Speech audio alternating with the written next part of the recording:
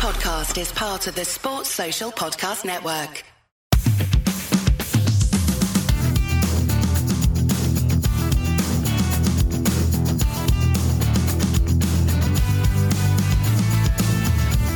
Hello and welcome once again to another edition of the Leeds That Podcast. I'm Paul and I'm joined by James. Hello.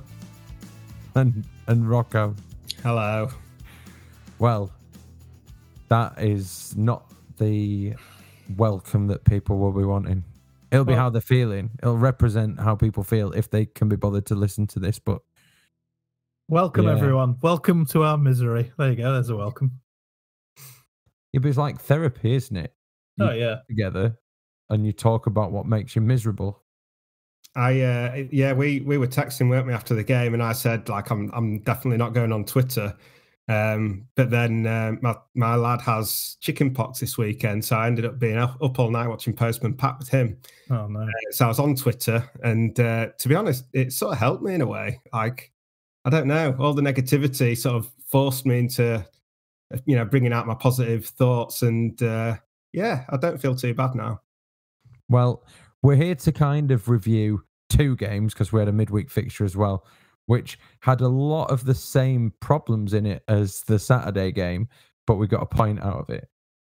So let's try and weave through the two of them together and see where we end up. So let's start with the age-old classic. Villa game. Point gained or 2 points dropped? It depends what minute of the game you're asked, but I would say now it's a point gained. But bloody hell, we could have won that easily, couldn't we? Really? Yeah, I think probably it's.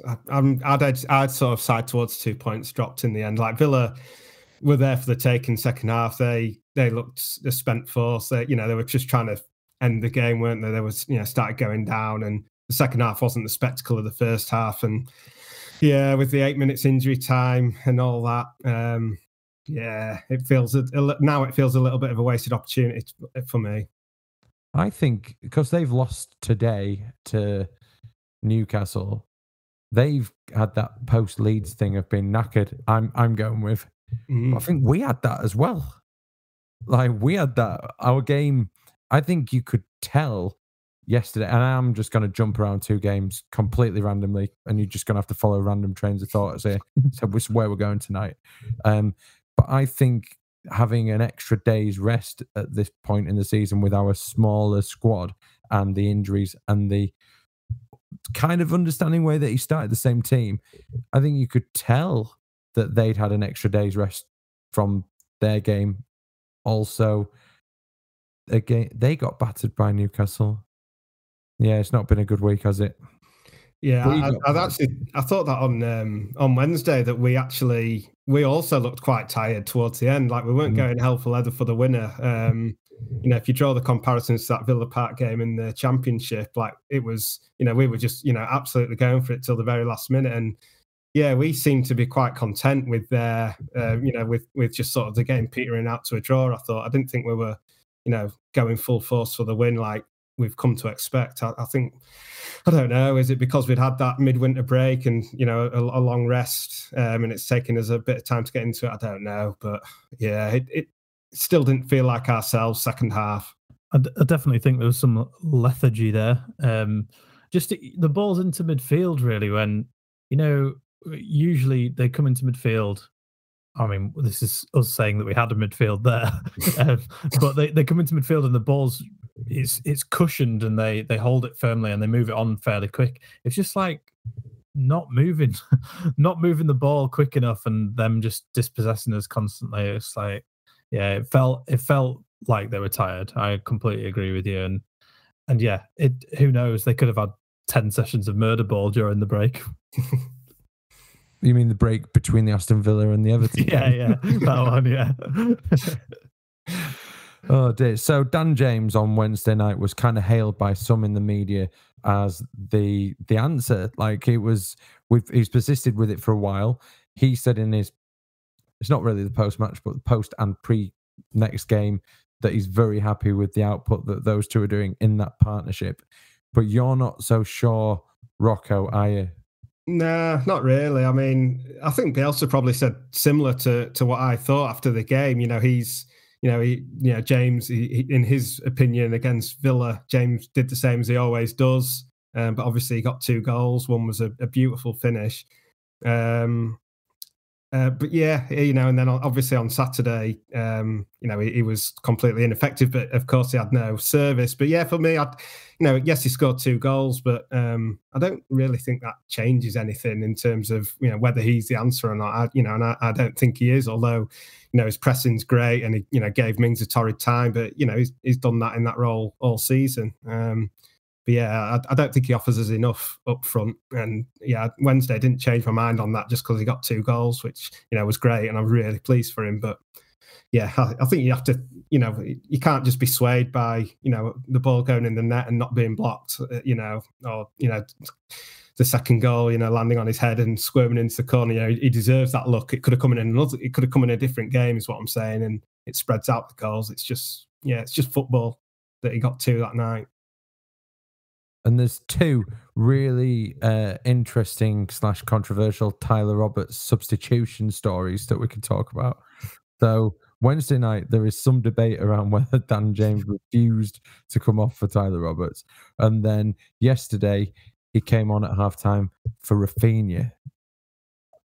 Like, where do we go with that? If you want to boil the piss of Leeds fans, take Rafinha off for Roberts. It's brilliant, isn't it? It makes me smile more than anything else, because I just think the amount of people that just get so irate about these things. But it's like, it is what it is. Like there are 2 opinions in this world. There's Marcelo Bielsa's and everyone else's, and at some stage everyone's opinion becomes right. And it's just a matter of how long that opinion is right for. We're right about Dan James. Bielsa's right about Dan James. He had a great game up front for Villa, and he's had some games where what has he actually done? But that's more to do with the shape of the whole team. Sorry, the performance of the whole team. And it's one of them situations where we are shoehorning a team together to try and win matches, and the sooner we get players back, the better. And the whole Roberts debate will disappear as well, because there'll be more competition in there, and we won't be so reliant on him. I thought that if you look at the 2 games as almost one big game, taking Rafinha off at that point across the 2 games wasn't really an issue, because there was really, he could have come off earlier on Wednesday.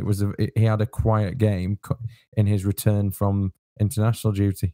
He was taken off about 90 minutes late, if you look at those 2 games on whole, because the Aston Villa game he was missing, and that's what is a little bit like Marcelo Bielsa knows way more than me, any of us fans.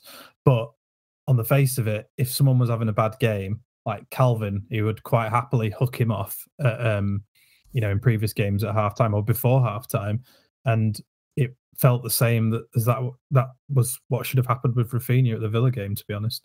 I feel like in the past, I'm sure Bielsa said that he's left Rafinha on because he's capable of a moment of magic, and it feels like his patience ran out with him on Saturday. I'd have left him on just because it's Rafinha, for that reason. Even just his set piece deliveries, but to be fair, they were shocking as well at Villa Park. I don't know. It's a bit worrying, that he was so frustrated with him that he brought Roberts on for him.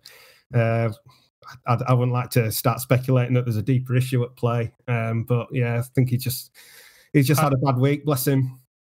I don't think there'll be a deeper issue. I think Bielsa's also very good at psychologically motivating players as well, isn't he? And you actually think pulling Rafinha off, what does that tell him? It's a subtle kick up the arse, basically, isn't it? And you would hope that he, kicks on from here, really. I think it's a good job that we had 8 days till the next game, which is a game where the motivation, like, it speaks for itself, doesn't it? Yesterday, they were bang up for it from the first minute, and whether it's the new manager thing, whether it was the Leeds thing, whether it was the poor result in midweek thing, or just the sum total of all of that together, they were all over us like a rash. And I think we were okay. And I think sometimes teams are like that. And if we get through that first 10, 15 minutes, it's okay. But we didn't get a foothold. And I genuinely believe in Dallas going off, it created so much uncertainty and chaos and they took full advantage of it, because they'd scored 2 before we'd settled down. And from that point, really, I don't think it was too unbalanced in the same way that it was in that first 20 minutes. Like their third goal's a pot shot that's lucky to have deflected. Like he would have stopped that. So and I just think it shows how much we rely on Dallas. How much when your last square peg in a round hole gets pulled out, then what the hell do you do next? And it was just one of those days at the office. But next Sunday, surely we have that motivation. Yeah, I hope we're not over motivated, because I think that's happened at Old Trafford both times. Like at Ellen Road, when there was no fans there, we were very controlled. It was a solid performance. Obviously, 0-0 draw. Boring game, really. It didn't seem like a Leeds Man U game. And I'm not saying I want that. I want us to be absolutely flying at them. But yeah, you just worry. And again, I was worried about the Everton game. I expected Everton to be flying out the blocks, and of course, I'm expecting Man U to be like that again against Leeds. They've been so poor for so long. But yeah, you're just expecting them to sort of come good against us, like so many teams do. So it'll be tough. Yeah, I don't know. I still feel like it would be typical of Bielsa's Leeds to come up with a really big performance next week. So I'm clinging to that. One thing that made me question a few things, over the course of the last 2 performances, is our transfer policy around, signing people in January and it just not working, like it taking time to get them in the team and get them used to the system and whatnot. Why does it work for everyone else? You've got like 2 prime examples there. Exactly. That has worked bang on. Yeah, exactly. Back to back, you've got, obviously Coutinho I was frustrated with him the other day, but he's so good. He's like he's a great player. And, Van der Beek was really good against us for Everton yesterday as well. And it did just make me think like, can we review this policy? Well, if you look at Newcastle, Aston Villa, and Everton, they have strengthened big time, and you've just got to hope that, like, this is the situation we're in. You've got to hope that Norwich, Watford, and Burnley, in not strengthening in the same way, are bad enough to finish below us. And I don't blame entirely the transfer policy. That is a problem. But do the amount of injuries, because of his desire for a small squad, leave us exposed to this situation? Clearly they do. Do you have to take that as that's what you get with Marcelo Bielsa as the boss? I think you do at the moment. I do wonder whether he might review it. People always go on about how stubborn he is, and I honestly don't think he is stubborn. It's just, this is his philosophy. It's not stubborn. He believes in it, so he's doing what he believes is best. But, in light of how he talks about how, the fixture congestion and the lack of recovery time, and of course, all the injuries that has happened this season, you do wonder whether, he bases his philosophy on the fact that there'll be 4 players injured at any one point. Well, is he going to start reviewing that because of the way modern football is? Is he going to have to up that to 6? Will he up that to 6 and allow for a couple more players next season? Maybe he will. Let's hope he does, because, yeah, of course it has cost us now. You can't say that it hasn't. And, as much as players are coming back, we're losing them at the same rate, or worse. Well, yesterday was a bad day at the office. We've got 8 days. We'll come back next week. Is there any sign that anybody could. Do you think he will start Forshaw next week? Yeah, I think so. I think he'll play the Phillips role without a doubt. I'm surprised that he went with Click and Rodrigo in midfield, knowing that Everton would have two up front. If he knew that, I don't know if that was a given or not. But yeah, that was frustrating. I can't see him doing that again. To be fair to him, he said it was a mistake. So yeah, hopefully we don't see that again. I don't like both those players are players that I really admire in a certain set of circumstances. But like he clearly said, he was like, I asked him to do this, and then I realised, yeah, that's not what he does. So, which is kind of funny. So there you go. We've managed to laugh about it. Rodrigo had a good game. Yeah, I think he's been he's been good of late. And I tweeted yesterday that it is sod's law that he's now hitting form when the rest of the team can't pass. But that's the Leeds that law, isn't it? Well, James, you got told to grow up on Twitter as well. Yeah, I did. Someone who's a big fan of Frank Lampard.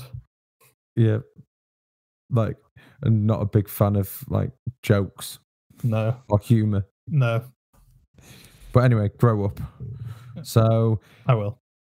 Yeah. How are we feeling going into next week? Because I think let's move on and just have a little preview, and put this behind us. We could easily be quite somber and worried, but I am absolutely pumped for it because how long have we waited for this? How long? And if you think of it as an event or a milestone in your life, not just about the outcome of the game, but something for you to actually live through, it's massive. So I'm mega excited, and some people we know or don't know that are just young and have never experienced it are going to have one of the best days ever, because it's siege mentality and it's the biggest atmosphere at Ellen Road I've ever experienced, and I don't expect it to be any different, to be honest. So I'm just looking forward to it, and whatever will be. Yeah, it is. It's a different thing, isn't it? There's nothing quite like the Man U games. It's to be honest, the way Ellen Road atmosphere has been so good recently, you're wondering how it can be better, but it will be. It's just a different feeling there, isn't it? It's an absolute, it's a monster of a game. It's war. I can't wait. It's like you say, it's been so long. What is it, 18 years? Well, specifically, Matthew told me that it's 20 years this year since we beat them at home. In September, which was, again, everything that you've said, James. That day was absolutely magnificent. It's all etched in, every detail of it. And then I've elected to not go, so enjoy it. And I'm to the point where I will be, I'm going to watch it. Last year when I did this, we played him on my birthday away in the behind closed doors season, and I didn't want to go to the pub because that if you go, I can't watch this game in a pub because it'll be full of them. And but my phone was this shouldn't be a spoiler, but the stream was maybe not even 30 seconds late, but we were 2-0 down. So it was pretty poor. So I'm hoping to find a better solution than the laggy stream or the sitting. I need to find a Leeds bar that not hate, that's too strong. Don't allow them in. And you might have to go on holiday to Headingley then, Paul. No. There's one in the next town along, so I'll be fine. So, right, Rocco, I'm not going to let you promote your book this week. No problem. Because we're going to do it properly. We're going to give it. We're going to get. Do you know what, James? I think the favourite shows I've ever done on this podcast have been our interview shows. Yeah, we need more of them, don't we? We're going to have some more. Yeah. No spoilers. No spoilers, but we want them back. They're coming back, and we're going to kick off this new interview series that I'm committing to now by interviewing none other than best-selling author on his street, Rocco Dean, and that'll be out. I can't wait for that interview. Imagine in fact, I don't have to wait for it. Imagine if J.K. Rowling moves onto your street, Rocco. You won't be the best. No, she'll be gutted. She'll be gutted. She'll be like, oh, that role's already gone on this street. But yeah, keep an eye out for that because we'll be dropping that as well in anticipation of our big fixture next weekend. A Rocco special. Sounds great. Can't wait. Right, well, we're all uplifted now. I feel like I've got to apologise to people. I'm sorry that we had to talk about this, everybody. I'm sorry that happened. But it did. No one listens when we lose. It's fine. Well, yeah, it's true. So I'm sorry, nobody. No, we've got to be grateful for people that do listen. Sorry. If you are listening. Thanks for listening, even though it's been shit. Well, I hope you've managed to come around to our way of thinking, which is, yeah, here's what it is. It's happened. Let's go forward and try and get something out of these next couple of games. No one's expecting anything. Pressure's off in that sense. We'll go, enjoy the occasions, and then maybe get into March with half a first-team squad. See how that goes. Enjoy. Bye for now.